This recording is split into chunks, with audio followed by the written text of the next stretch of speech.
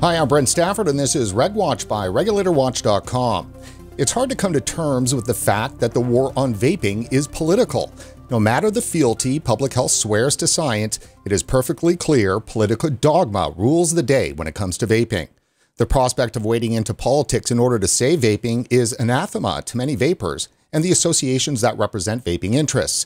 But the time for trepidation may now be over, as the Canadian Vaping Association announces its endorsement of the new Democratic Party of British Columbia for the 2020 provincial election.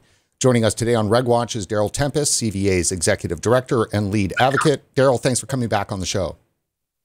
Thanks so much for having me, Brent, and thank you to the supporters for tonight's episode, and of course to your viewers. Thank you very much. Thank you for thanking the supporters. That's always huge.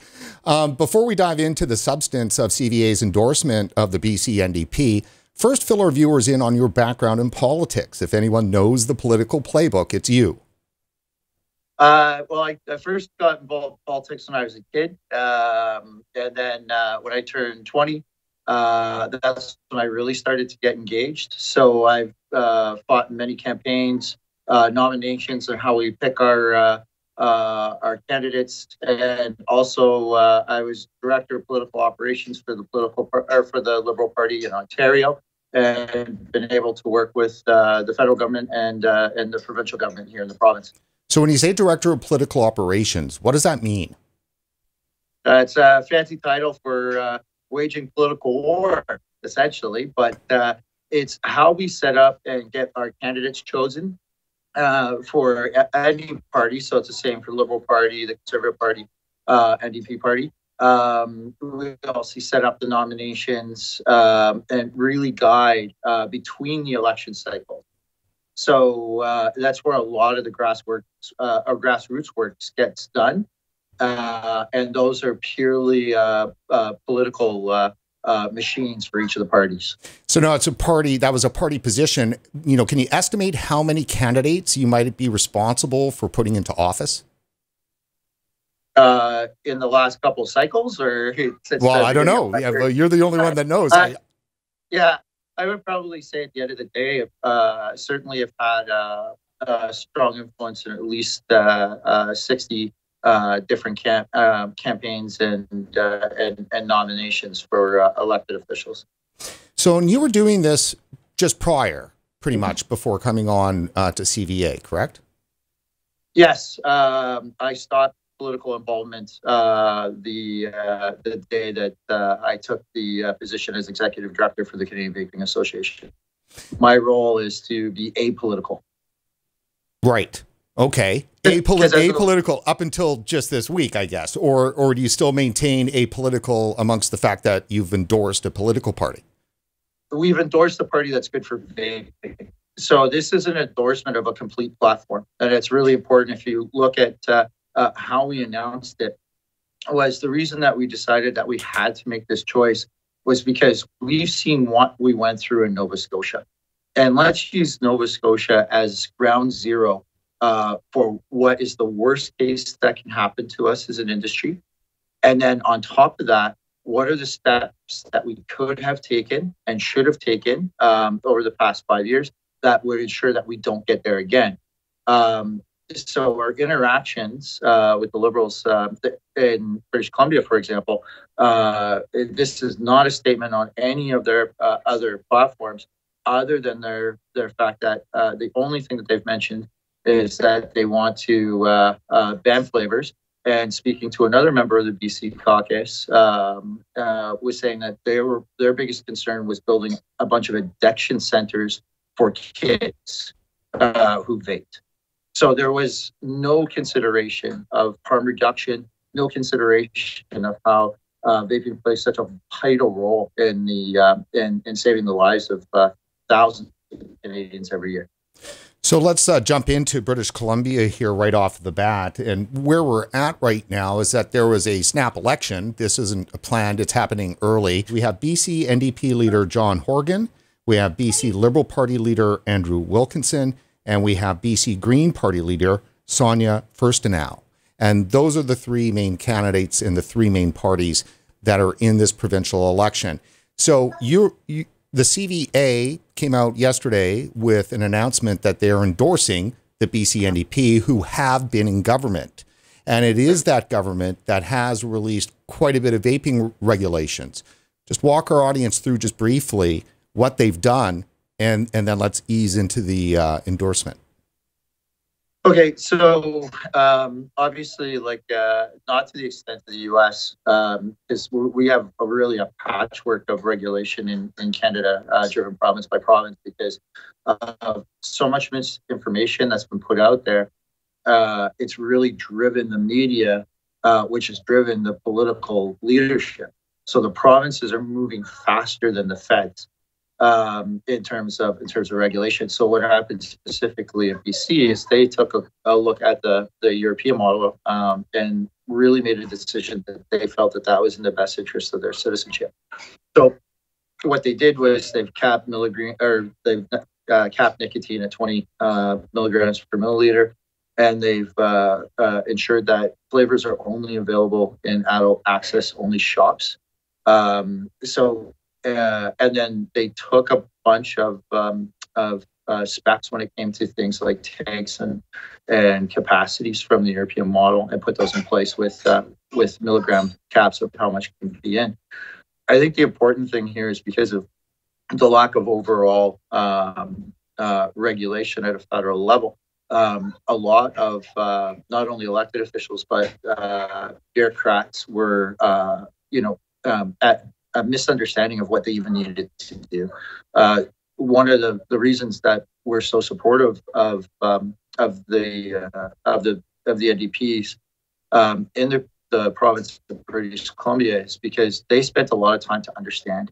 And even as we came into the election, we're looking at and considering proposals put in by the CDA in order to make changes to regulations to ensure that it aligns with their goals of harm reduction.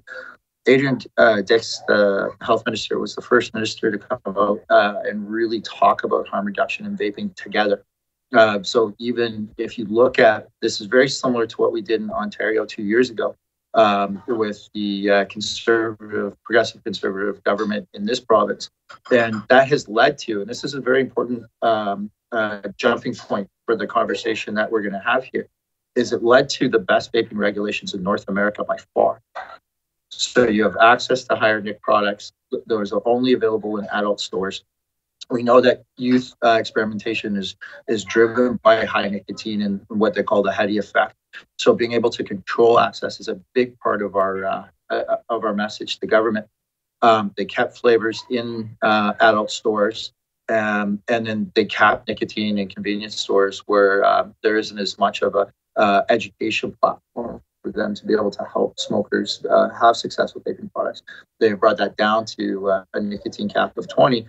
And it's also breaks what's known as the straw sale, Brent, which is where most of the kids have identified of where they get products if they're not of age. They're getting it from an older brother. They're getting it from an older friend. And people are, older kids are trying to make money off of this. They can go into a convenience store and buy 50 of these things and sell them at twice the cost. Right? Yeah, so entrepreneurship is the big enemy here, isn't it?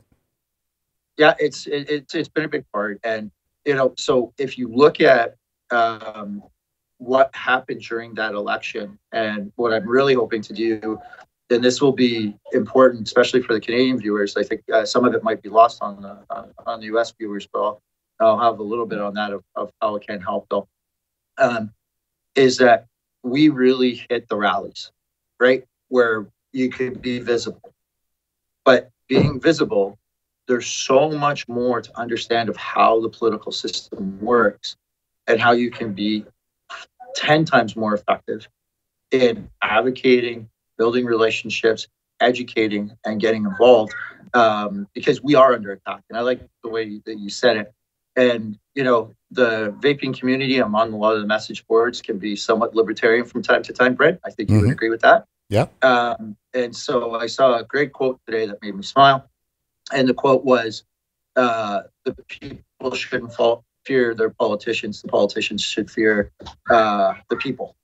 And that really, really brought into my mind what the conversation that we're going to have now is, because in no way have we organized ourselves in a way that politicians should be afraid of us at all. We're so far removed from the I vape, I vote to really get to the essence of what that statement is supposed to mean. And what that statement means is I'm engaged, and we are not nearly engaged enough.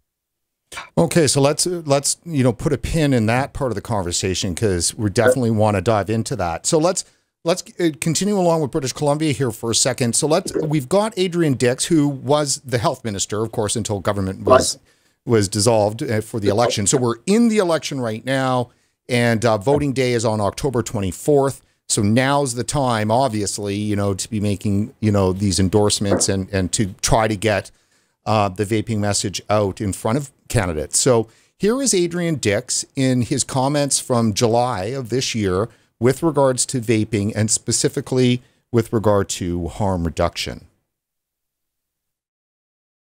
Vaping is, of course, for some people, harm reduction. And if you are a lifetime smoker, it can have that impact. It can reduce the harm from smoking as an alternative. But if you are a young person, if you are under 19, it is not harm reduction, it is just harm.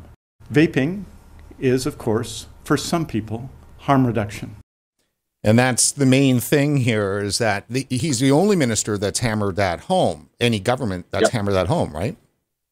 That's correct. And we can go tit for tat with some of the things that we don't like. Because I get the comment a lot of time, that kids start smoking young, and if they move from smoking to vaping, it's so much better. But I think he really nailed it on the head with his comments. The sum I think would relate to the fact that it's still 18%, right, instead of like 50 or 60, and we're helping define. And they've been very open to receiving information. So it's one of the few governments that really interact and respond to a lot of the statements that we make, asking for more information, digging for more information. They've also bridged opportunities for us to educate a lot of the bureaucracy. So it was Adrian Dix and his staff. It was their leadership to build the relationships between us and the bureaucrats. And remember, that's so critical, because governments do come and go, right? They do change. Bureaucrats are around for a long, long time. So having the leadership of a health minister to ensure that not only our relationship with the minister was strong and the information was going there, they took the extra step to make sure that we were developing our relationship with the bureaucracy, which is going to give us that 10 years and being able to educate the actual decision makers. Because you got to remember, in policy, the way I always used to do briefings for government is I do a one-pager for the minister so that they quickly could understand where I was trying to go and why. I do a 10-pager for policy, anywhere between 5 and 10. So a policy advisor, someone who works in the minister's office, and I would do a book for the bureaucrat, because they're the ones who are going through it at that level and at that depth. So the minister's office in this particular case was the one who allowed us to get to giving that person who needed the 100-pager all of the information and to be able to help contrast. So one of the things that hurt us with the snap election is we were really working to making the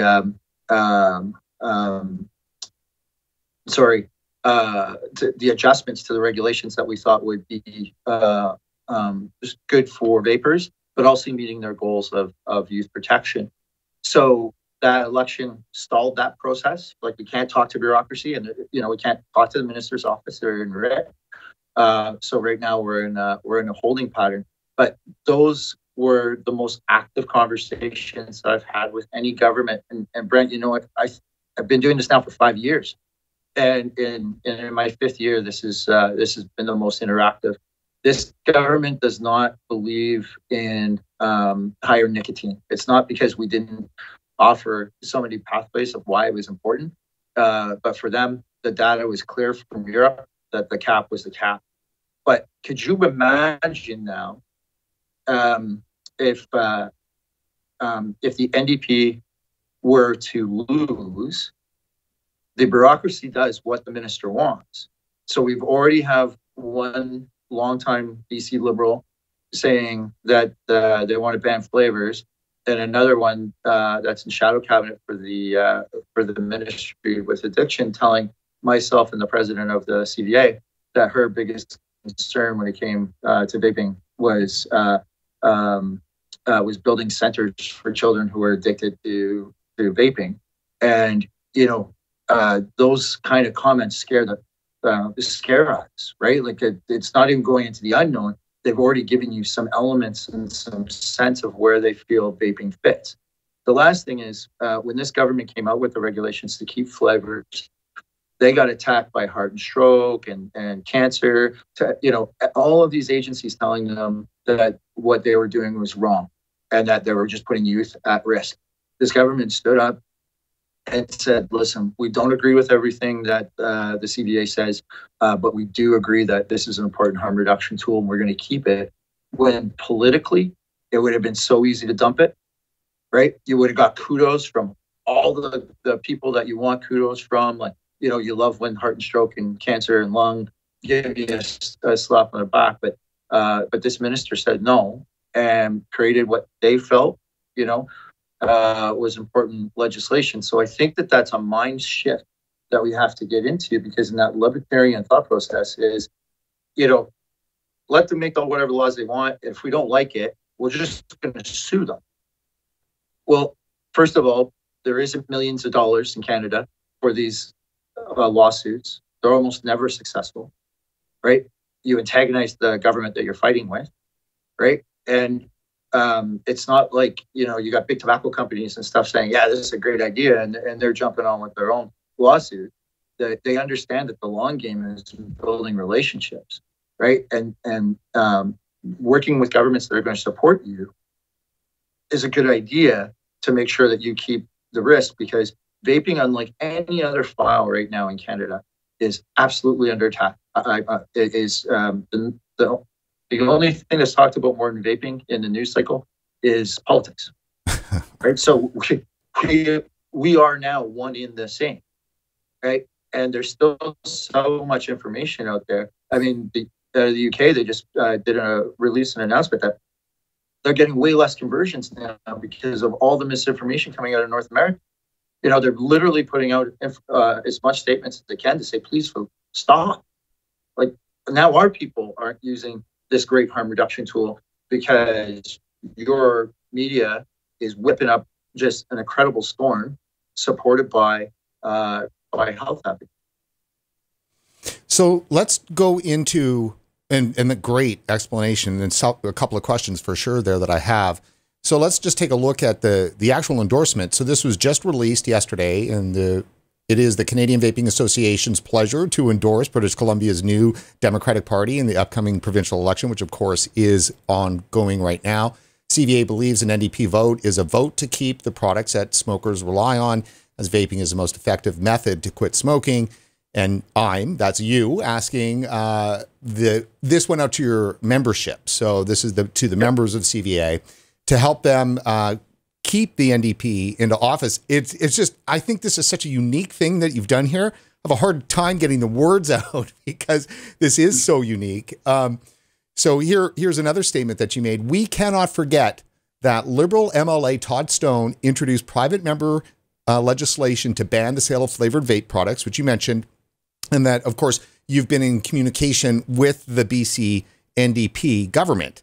And then we'll just keep jumping here. The BC Liberals have made it clear to smokers that they cannot count on the Liberal Party to prioritize their health or support for harm reduction. Again, it's about building relationships. So first, just to clarify a couple things, there is no NDP government, right? We're in red. Right. I did let the party know that we were going this path. So it's not, ongoing negotiations. They just said, we know the two things that we have to do to help. And that's get people BC residents, it has to be BC residents, and it can't be a business, to make donations to help their candidates get the message out, and also to work with our stakeholder group through the retail arm, which has a heck of a lot of access and can be pivotal in a lot of key ridings to get out the vote for the NDP. Again, and like I said in my statement, because I believe that a vote for the NDP is a vote for vapors' rights, right? And this is where it's done. So, if we look in Nova Scotia, for example, instead of going to go to court for 3 years trying to get flavors back, because that's the pathway that we're going, we can hit it in an election cycle, because a government can come in the next day and change the law. So in this case, in BC, my biggest fear is that they come in and change the laws to take away flavors and to make it harder to access harm reduction tools through vaping.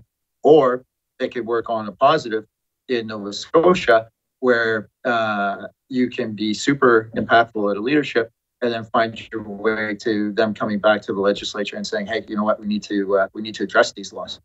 So let's add Nova Scotia to the conversation here as we weed through everything here. And just move to your right a little bit there, Daryl, on our shot there. Thank you. No problem. You've got you squished in a box. So in Nova Scotia, the premier, the head of the Liberal Party, so he's head of government, and he basically announced his resignation, which in Canada, that doesn't mean an election for the whole province. That just means that the party picks a new leader, and then once that leader is picked, that leader will become premier then, without a vote from the people. So it's the party that actually does the voting on it. And that's, dramatically different than in the US. So the premier that has brought in some of the most draconian vaping regulations in Canada in the middle of that, in the summer, announced a resignation. So now there's an opportunity to get involved with that election too as well. Well, in the leadership and then the eventual election. So I think this gets really, really, really neat. And again, highlights the difference between the two political systems, north and south of the border. About 2% of our nation belongs to political parties. Okay. And that's where, when in Ontario, when Dalton McGuinty had resigned as premier, we had a leadership, and I was working for a candidate at the time, and there was only 3 people left on the ballot, and one of those 3 people was going to become premier, the most powerful person in the province, and it was down to 3 people, and it was rank and file members who were really picking the premier. So if you understand how to get a lot of members signed up, you can have extreme influence. So could you imagine if there was 30,000 votes and there's 400,000 vapors in Ontario, 350,000 vapors in Ontario, you show up with 10,000, you're going to have a massive voice. So if you look at Nova Scotia, there's about 60,000 vapors. There's a wide open leadership. There's 3 candidates running. And we have, like you said, that I agree with you 100%, the most draconian regulations here in Canada. And we have a chance to have a massive say. And it's an open democratic system. They can't stop you. The only thing that's stopping us is apathy. Is apathy. Is apathy, because when you the concept of I vote on election day, you're a blind vote, you're not an organized vote, you're not recognizable, right? That's why the system is supposed to be built. So you're not, throw them out is going to have, which is a concept if you don't like a particular leader, everything they do is crazy, so we'll just vote the bums out without any sense of how the people who are going to replace them are selected, right? And if you belong to a political party, which is very unique to the U.S., it doesn't change how you vote in the general. This is where the general election. This is where strategic organization makes sense, because when I was dealing with Nova Scotia, the Liberals wanted to ban flavors, and so did the Conservatives. And when I was looking for support during that time, neither would get behind it. So what do? Right? First, you go to court, like we've done. But the second is you look for political opportunities in order to influence those decisions. How is the best way to influence those decisions? Get a ton of members into a leadership and have the candidate of choice sign a document to say that they'll change the regulation. And then it's been done in Canadian politics before, especially when the Conservative Party and the Progressive Conservatives and the Reform Party came together. There's a ton of wheeling and dealing at that time. So it is such a critical element, and it's so easy because all you have to do is sign up on a leader, or sign up as a member, which is free, by the way, in that province, and cast a ballot with when the organizers tell you, listen, this particular candidate, they're going to support vaping. We need to support them. That's it. So it's probably about a total of 6 or 7 minutes of work, and you could effectively change everything that's happened in Nova Scotia in a year if every adult vapor that ever bought from a vape shop comes together and does those two things. You do those two things, you can get it all back. We've got, so there's 3 candidates, and correct me if I'm wrong, if any's been added, just in our research. There's Labby, is it, how do you pronounce the last name there? Kasoulis? Oh, I can't see it on my screen, sorry. Oh yeah, it's Labby, Kasoulis, Ian Rankin, and Randy Delore. Yeah. Right, and Randy here, he's the former health minister in Nova Scotia, so, and he's running, so he might be somebody wanting to target. If you look at your strategy, it's the same thing that you kind of were talking about a little bit with the BC Liberals, right? Is that if someone's really got their heels dug in, you're wasting your time anyway, right? So in this particular case, what you want to do is organize to make sure that you have an opportunity to open those discussions and be able to support a candidate that will understand what it is that we were trying to accomplish in Nova Scotia in the first place, right? Which was limited access, right? Just limited access and a place for adults. That was it. So you said that, if somebody's dug in, right, it's hard to, get them to move. So bringing it back to British Columbia here, where the election is happening right now. So again, to make sure that you answer this question, is the idea a carrot and stick thing? So, the endorsement goes out and it's the carrot for the NDP, but meanwhile, the stick for the BC Liberals. So even though that you can't change the people that have dug in, you want to make sure you're letting everybody know during the election who are the people that are not supporting vaping. Well, and what the change is going to be over the years, and BC is the starting point for this, is by being able to organize and show that we vape and we vote. Like, be able to make it into something real and tangible for people to see, right? In writings, support for the party. I think the BC Liberals would also take a chance and step back and say, we should address what is platform weakness when it comes to this harm reduction opportunity. So that, and they'll show that we can affect change, that we really can vote, right? And that even, in the future is find candidates in that party that can help change it from the inside. There's 1.1 million vapors across this country, which means that that's almost as many votes as the Bloc got in the last federal election and that the Green Party got in the last federal election. As a stakeholder group, we are the size of a national party.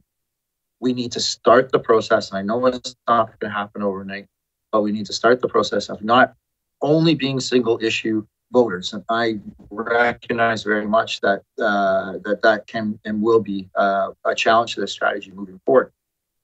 But we don't have to be single issue voters if we get back in the process, like what I was talking about with leadership, with picking candidates, right? Nominations for the next election for whoever loses, that gets done at a party level. And some of these writings are so small. I got an email from an Ontario one that's looking to do their nomination, and they can't do it because they don't have 300 members, which is the party's minimum. Right. So you imagine you go into a riding like that with 600 or 700 people that are well organized and understand. So now you're picking in the party that you tend to lean towards, you're picking the next candidate, right? Like that is exactly how those nominations work. So if you were living in a community, I mean, for less than 2 hours work a year, you know, or if you want, go to a few of the riding meetings that talk about vaping and talk about the work that you're doing in the community and what your business has done and the lives that you've saved. I think that's always a great investment. But literally for 2 hours or for 2 hours a year, you could affect tons of political change in this country as it relates to vaping regulation, and keep it as far away from the courts and everything that comes with it, and the millions of dollars and unfortunately the time, because we're losing our businesses. You know, we've lost our businesses in Nova Scotia. You know, there's no way for them to survive, thrive. You know, Atlantic Canada is going to be very, very tough with the amount of consideration that vaping gets. So we needed to fight those battles 4 years ago when we had some political support from Nova Scotia. And then, you know, we said, okay, we got our support, great, off we go. The relationships weren't followed up on. The local relationships aren't followed up on. People don't want to just hear from a national body like the CBA. Where it becomes powerful is when they're getting the phone calls. And, you know, I think that, you know, Ontario was a starting point, but it was such a large coalition of partners to really get Ford's attention. I think BC is the one where we've really started to target. Here's the ridings where we can help. Right, Here's right. A Get Out the Vote program that's going to help, and it's going to target a good amount of people, and the financial support that parties need during an election. Right, exactly. And so back to the endorsement, you know, you specifically have called out to the membership of the Canadian Vaping Association. Now, this would be British Columbians because, of course, as you mentioned, you have to be a resident of BC. So vote for your local NDP candidate. Send out email blasts encouraging your customers to do the same or risk losing flavored products, and make a donation to the NDP party to show your support. So how do you make sure that if you are going to donate, that the BC NDP and the local candidate knows that those dollars that are coming in from somebody who's got a pro-vaping position? They have very strong analytics that will help them track, especially with non-traditional members, right? So, but I think the best way to do it is to call your campaign, let them know that you donated, and thank them for their support of vaping. Right? Now, like, that's it. That's the real advice, right? Is if you send in $10 or $5 or 20, 100, whatever it is, make sure you call the campaign. Yeah, and just and let them know. And specifically, even if you do support the NDP on their broad platform, I think the critical message that they need to hear from us, right? Because it's we spend so much time throwing stuff in the wind, right? Like you know, Brent, I don't think there's anyone that does as many press releases as I do. That's true. Right? Trying to communicate. And I emailed those out to all the political members across Canada, public health, everything else. But there's nothing like when Joe or Jane calls the candidate and says, I'm voting for you. Thank you. I've been smoke-free for 4 years, right? And if you want to throw in support for high nicotine in adult shops, that's the time to tell them, hey, maybe this is something you can consider. Because when we go back to the ledge, because I'll never quit asking, right? Like it's a continual thing. Like with Health Canada, you know, we've been talking about concepts for 3 years, and if a certain regulation comes down, I feel it needs to be adjusted, I'll ask for the next 3 years, you know, once every month or once every 3 months. So that part of it never stops, but showing that you're engaged in their success would automatically make them a little bit more engaged in yours. And I mean, I can certainly say from my own experience, taking a break from journalism for a while in the early 2000s to mid 2000s, and I ended up working on behalf of several candidates for the BC Liberal Party here in British Columbia, and did the main streeting, manned the phones, went to town on that. And certainly during an election time, when people call in, you're going to really get noted down. Like, I mean, if enough people call in to a local candidate saying all of a sudden that they, are supporting vaping, that will get brought up in amongst of the daily campaign stuff. And it's a good opportunity to get that to kind of to rise up, because if it's just like, 2 years into a government or something like that, there's really the constituency office is really, they're not going to be filtering that stuff up. But during a campaign, the campaign is there, is active, and that's, you want to make that impact. Yeah. And again, it's going through the campaign office. There is no partisan politics in a constituency office. Oh, right. Correct.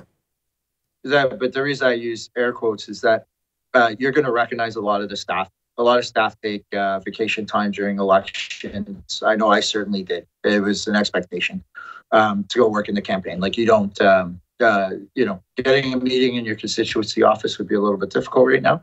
But it's essentially, these are important elements, because if you're calling the constituency office to talk about policy and the donation that you gave the candidate, they can't do anything with that information anyways. So you call the campaign. That's and that's what I meant, actually. So thank you for correcting me on that. Yeah, exactly. Yeah. Once there's no government, things are different, right? And there's obviously there's different rules, right? So that's why I'm saying, like, there isn't huge, deep, active conversations with camps as it relates to very specific policies, right? It's more them understanding your issues and certainly the changes that you'd like to see, and then you have to decide as an organization, in our case, or as an individual, what are your best chances of getting to those changes that you need.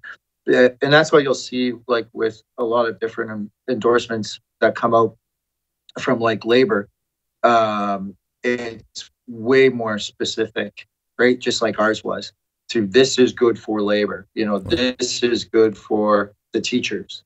This is good for vapors, right? Yep. So it's not unusual. We just have never done it as a community before. Okay, and why is that the case? Because, and now the preface, we talk about this a lot on our show, there is no one monolithic group of vapors. I mean, they cross the political spectrums. There might be chunks and stuff in some aspects, but really, I mean, ultimately, they're not all of one mind. And so single issue voting, I can understand works well for climate change and maybe the really contentious issues like abortion or gun rights or something like that. But in the end, I mean, is vaping really truly a single issue topic? And it's the same question for in the US, where, the we vape, we vote kind of stuff, is so strong, but yet, it doesn't seem to manifest itself into action. So is it going to be harder in Canada than in the US, or easier? I mean, what's your assessment on grouping that together around the concept of single issue? Okay, so one is, I don't think it's going to be easy at all. And I think if we had focused on becoming far more political at only the general election, I think it would be next to impossible. Right. Long term. Okay. I think if there's, but you got to remember, we better get organized, because smoking kills 45,000 people a year, right? And we're the best chance to make sure that continues to go down. And there's a real responsibility for, especially us that self-define as advocates, to get involved. So where I think, I'm going to be running a series of workshops on this, if I think I can show people how to have a huge amount of impact from my very deep knowledge of the political system, I can get it so that it doesn't even become something as a single issue during the general elections. Where it becomes a single issue is when you're in nominations and specific ridings, political leaderships that come up at all levels, year after year after year, right? that if we can understand how to have an impact when it comes to being able to communicate as a group, as a public group. So this, I think, will allow us to have an impact long before, which after a couple cycles, you'll see a huge amount of change. Because what happened if 60,000 voters pick on one party there in Nova Scotia. They take over the Liberal Party right now. How much years does that take off? How you're gonna change, and how many candidates who are you going to be able to help select that you've built a relationship with, you've supported, you've educated them? That takes public health so far out of it, where, you know, that was part of your opening line, and it's really the biggest driver of the misinformation that's out there. So how do we combat public health that really are, you know, have this view that, you know what, everyone should not do anything. Don't drink, don't smoke, don't smoke cannabis, you know, don't eat beautiful salami and prosciutto, and, you know, don't. So, and I get that, but it's not a purist society. Therefore, if we're going to have an impact to say, listen, people need choices for when they've made the opposite choice. So if, you know, vaping is harm reduction, smoking is just harm, right? People are going to smoke. People are going to make bad decisions as young people. I know I did, so I can't fault anyone else. The political system is built for most of this to be obscure, right? And I think I mentioned to you before, there's probably a ton of people who are like, you know, don't mess with my party, don't mess with my, you know, this is mine, this belongs to me. Like, don't tell people how to get involved with this, right? Because again, when we talked about politicians should fear the people, they don't, because only 2% of the people are engaged in any way that would really help, you know, help them raise money, or help them during campaigns, or even who the candidate is at all. When they'll start to fear you, is if 50% of the nation belong to political parties, man, could you imagine how competitive those races would be? Right. And it would create conversation, right? I can go into, like I said, I can go into a riding right now in Ontario with 350 people, and I know right there in one day I have at least one pro vaping candidate. So it doesn't take a lot when it comes to nominations for the party and all the leadership race that we're going to see in Nova Scotia. This is probably going to be a good opportunity. Let me ask you this. What's been the reaction from the vaping universe here in Canada to the CVA coming out with this announcement? Mostly not much at all. What I have heard has been fairly negative. In terms of, I think it goes back to what you said, as, you know, I don't believe in the NDP party. They're talking about the platform at large, right? But I mean, the amount of comments were like 3. So I think it's really important. I think this interview, and I'm very thankful for you, there's a way to post it in those places so that maybe people can get a better sense as to what we're trying to accomplish and how, and the steps and the years it's going to take to get there. And then, but I think we're talking, and I've been working the phones. First, I already heard a bunch of retailers in BC were doing it anyways, because they got it intuitively. Like, they didn't need me to suddenly fall from the sky to give them this advice. They had taken it intuitively. I've heard there's a lot of posters up in stores, very similar to my messaging. I also talked to a few of the major players who really got the concept, and we're going to work on trying to come up with a complete strategy to support the NDP here in the coming election, and to make sure that we meet our commitments, because, you know, I want to make sure that we look credible. The thing is that by having credibility in BC, it's also going to show many other political parties and political operators, like I used to be, that we are serious and that we can get it done. Because the vaping community in Ontario, which is a large part of the CVA, is taken very credible, or is very credible with the provincial Tories and the provincial Liberals. So the idea here is that the politicians don't fear the vapor. Maybe they do a little bit more in Ontario, but in elsewhere they don't. And so this is a process of and when I say fear, I mean it's just like that you're relevant, you have an impact, that you'll come out and vote based on, your position on being, pro harm reduction. So these are the ways in which you construct this concept of fear. It's mostly impact. It's like if you can be a squeaky wheel, then you're going to get noticed. Yep. And I think the key here is that the pathway that the CVA board has supported me on with this is that this is prescriptive.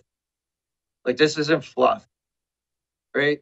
This is very, very strategic pathway to not ask for change, but to force it, right? And that's the difference between passive and I even call sitting back and waiting until you can think you can take legal action. This takes effort. Like, this takes leaving your home, right? Leaving your comfort level, learning more about our system, right? And that's why they don't fear not just vapors, but pretty much anyone. There's a reason that labor is always one of the most effective. It's because in education, and we'll talk about unions who tend to do extremely well in this realm, it's because their members pick a small group of people, but when their leadership tells them to move, they move, right? And that's why you see like a lot of, especially say here in Ontario, a lot of change in where labor goes is where the government goes, because there's so many unions out here. And when they say that they're going to vote for someone, they vote. So they know that they can take that to the bank. That's the type of reputation that we need to earn, and we need to educate. So as much as we're going to have to spend time educating the politicians and the political system about vaping, we're also going to have to educate vapers on how to best find their voice. Because I vape, I vote on the election date with no other engagement is really limited so much in its impact as opposed to what I'm presenting. Right. Yeah. You're trying to get the impact much earlier in the process. Let me ask you this.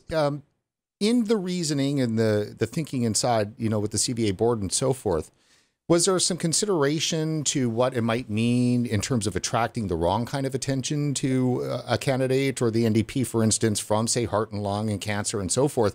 Doesn't that kind of invite attacks on the government that you're hoping is going to continue along with the process that is essentially pro-vaping?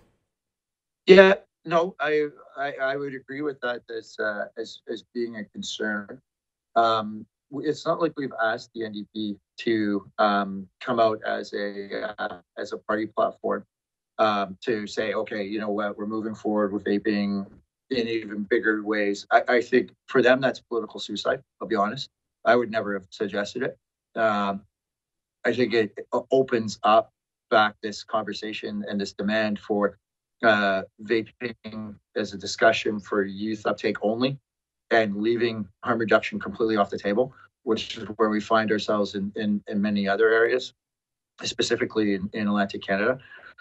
So, and if you look at, and I'll be putting this out tomorrow, we're also going to be endorsing certain candidates, and we have an NDP candidate, a independent candidate in Joshua Anderson, which is in Chilliwack. Spoke to Mr. Anderson. Has a very broad platform.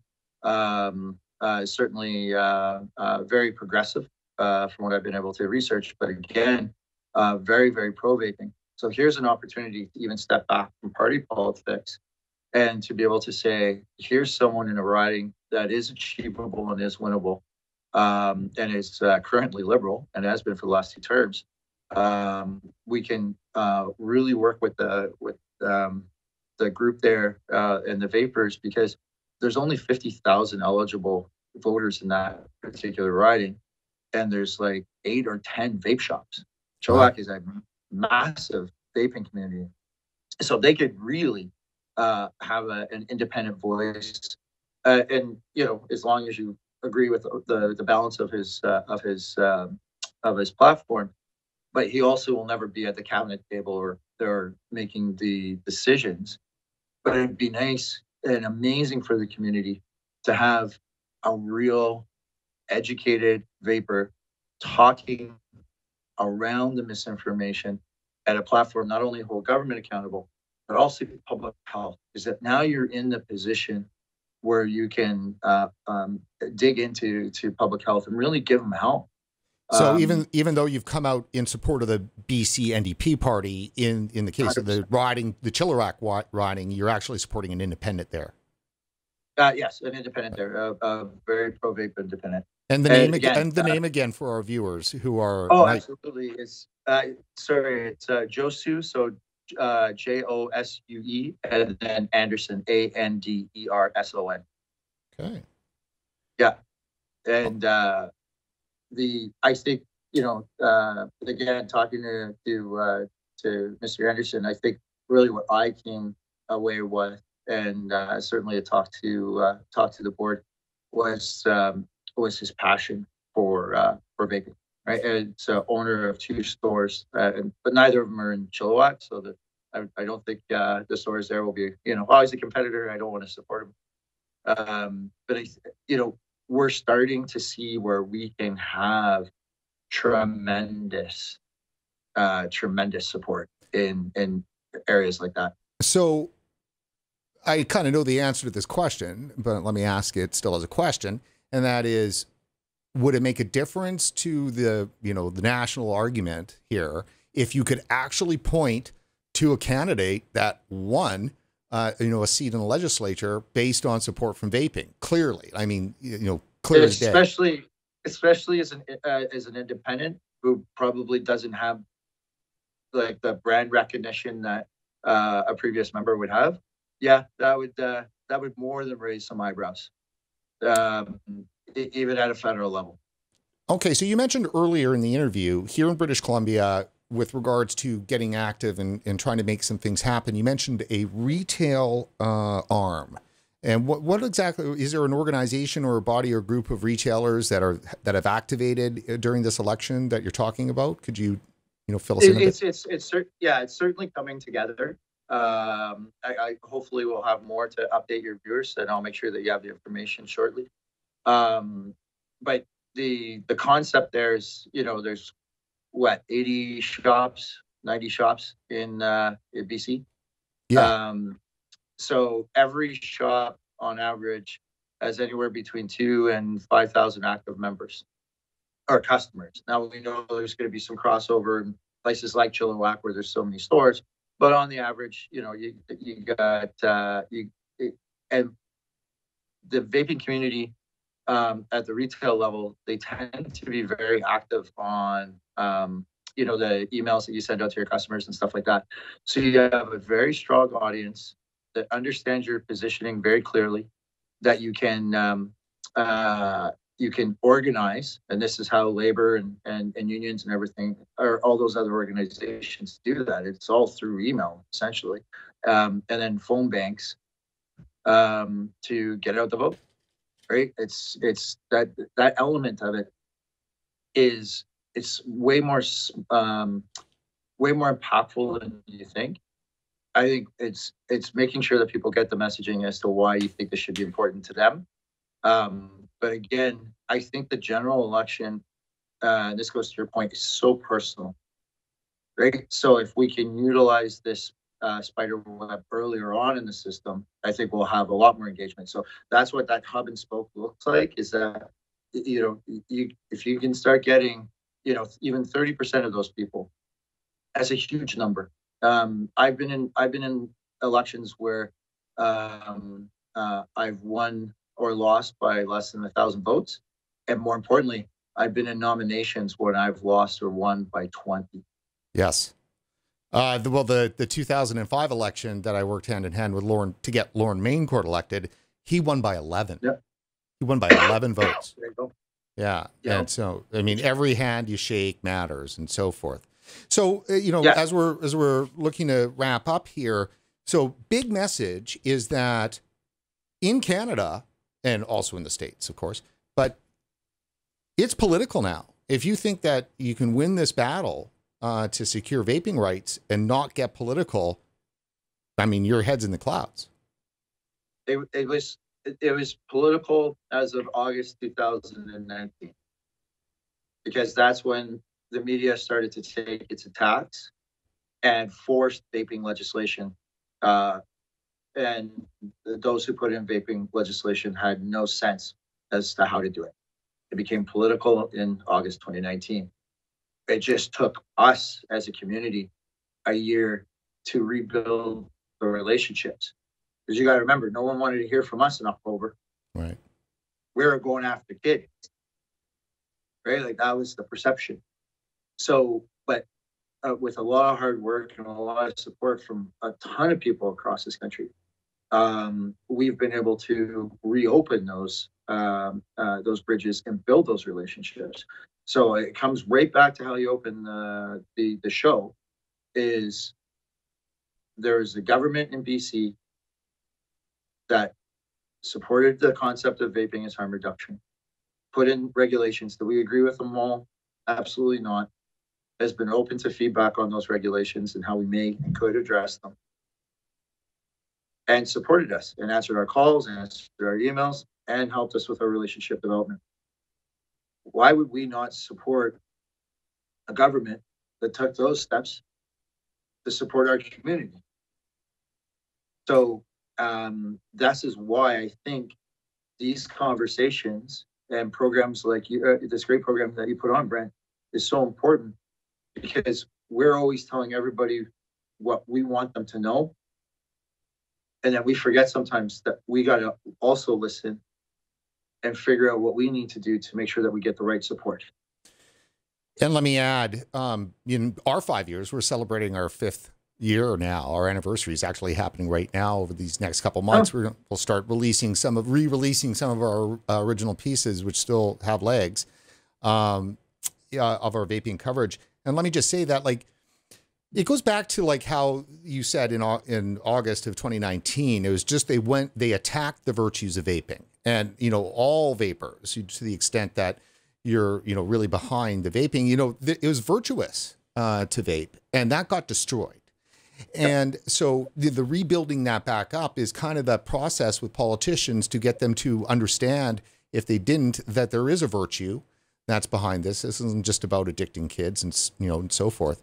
But for vapors, they've got, in the hundreds and hundreds of interviews we've done, countless thousands of hours, there's a sense that that we have this right. We have a right to protect, our body. The government is still selling us the cigarettes. The public health spent, 30 years demonizing smoking and nagging us to death, making us pariahs in social environments, forcing us to quit. Many of us who did quit, especially in these later, times and stuff like that, just a matter of a year or two, and all of a sudden, vaping is deadly evil, and you're killing kids. And it's just the assault on your sense of virtue and what's right is hard to get over. And so to ask vapors to jump into this dirty political process and to have to make compromises in order to achieve a long-term political goal is tough for a lot of them. I would think so. I think what I would challenge back is that the system is actually far more transparent. I think as a citizen of a nation, like, let's go a little even more global. As a citizen of Canada, we should want to be engaged. Like, I got engaged not because of any opportunity that I thought that I would get exclusively because I was in politics. I mean, there's lots of ways to build a good career. I think that I loved it, and I found it so interesting, and I realized how accessible it was. It's not dirty. The reason that it goes on in my mind is we get the leaders we deserve, right? If we get engaged, it will change the type of leaders we elect, right? And sometimes I think that that's hard for people to process. Why should I give a crap? Well, Brent, I got 4 kids, 8 and under. That's why I give a crap. And I think that's an important part of citizenship. It was never meant to be easy, right? It's our responsibility to be engaged, and there's lots of tools and resources out there to help people along that process. So I really I have so much faith in vapors, because they fought like crazy to build up this industry, right? And the old swap meets and how they networked together and found each other in internet. They've never been afraid of a fight.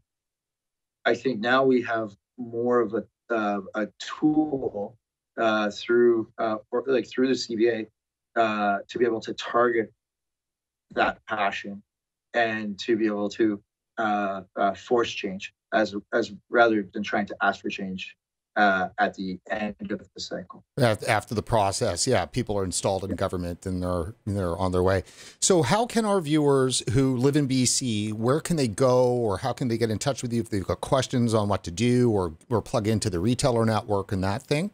And then with regards to Nova Scotia, because that's unfolding right now. So the candidate, they just closed for the number of candidates. So there's 3 candidates for sure there that, if you're in Nova Scotia, zeroing in, I would say as vapors to figure out, you also don't want to have cross purposes, right? So I guess to an extent, that's where CVA plays a role, as identifying where to put that support, correct?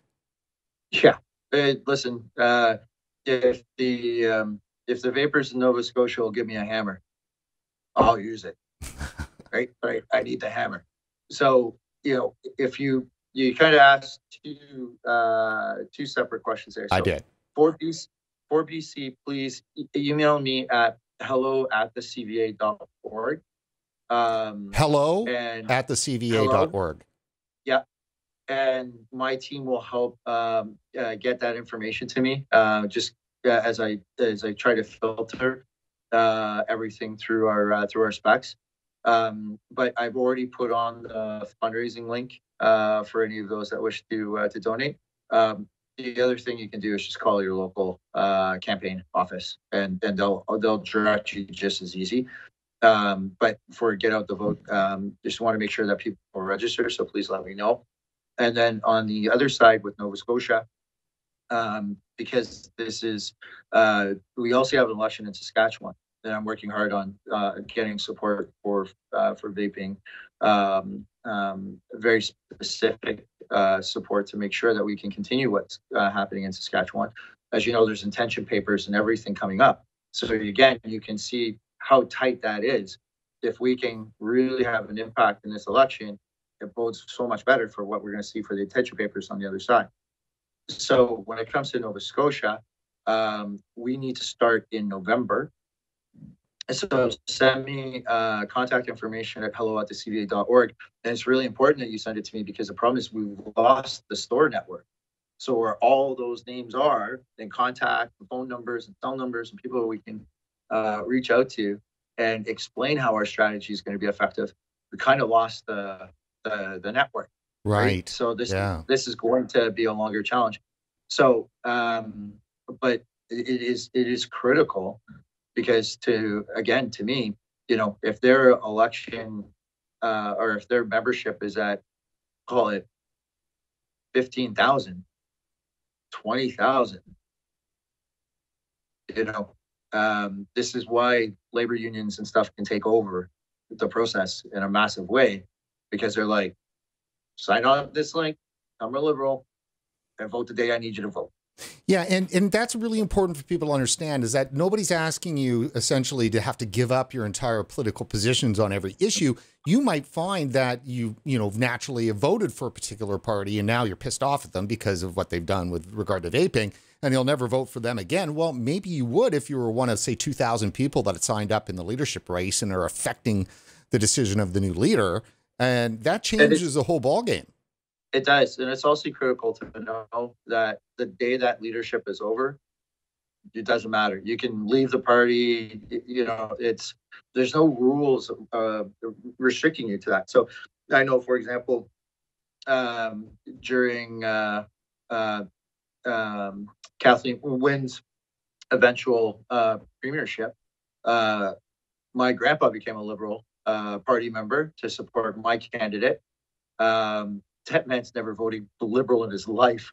So, he did it to help me and support the candidate that I was a dear friend. And so, but it was people like him that chose Kathleen Wynne over Sandra Bupatella because they got to use their voice there. And then he just went back to voting Conservative. I don't think my grandpa minds me telling people how to vote. Well, strategic voting, I mean, party politics, that's what drives, our elections here differently than in the US, but, obviously there's some similarities. But yeah, you can get involved at the nomination level, at the leadership level, and you can make a big impact. And I think that's critically important. And hats off to you guys for doing that. You're the only association I know of in North America that has stepped directly into the political fray and announced support and endorsements of a political party, and specifically candidates too as well. So good on you. Thank you. We're very excited, not only for this one, but many more to come. Excellent. Well, look, thank you very much for coming back on the show, and just stay right there. And that is it for this edition of RegWatch. Before you head off, please go over to support.regulatorwatch.com. That's support.regulatorwatch.com. And consider making a financial contribution to our vaping coverage. It's easy. Dig into your wallet, find a few dollars, and toss them our way. You'll be happy you did, and so will we. And as I mentioned, this is our 5th anniversary of vaping coverage. And if you've watched any of our 332 episodes and our, 50 Whole Truth episodes and anything else, we could use your help at this time. So please consider doing that. And while you're online, don't forget to like us on Facebook and to follow us on Twitter. For regulatorwatch.com, I'm Brent Stafford.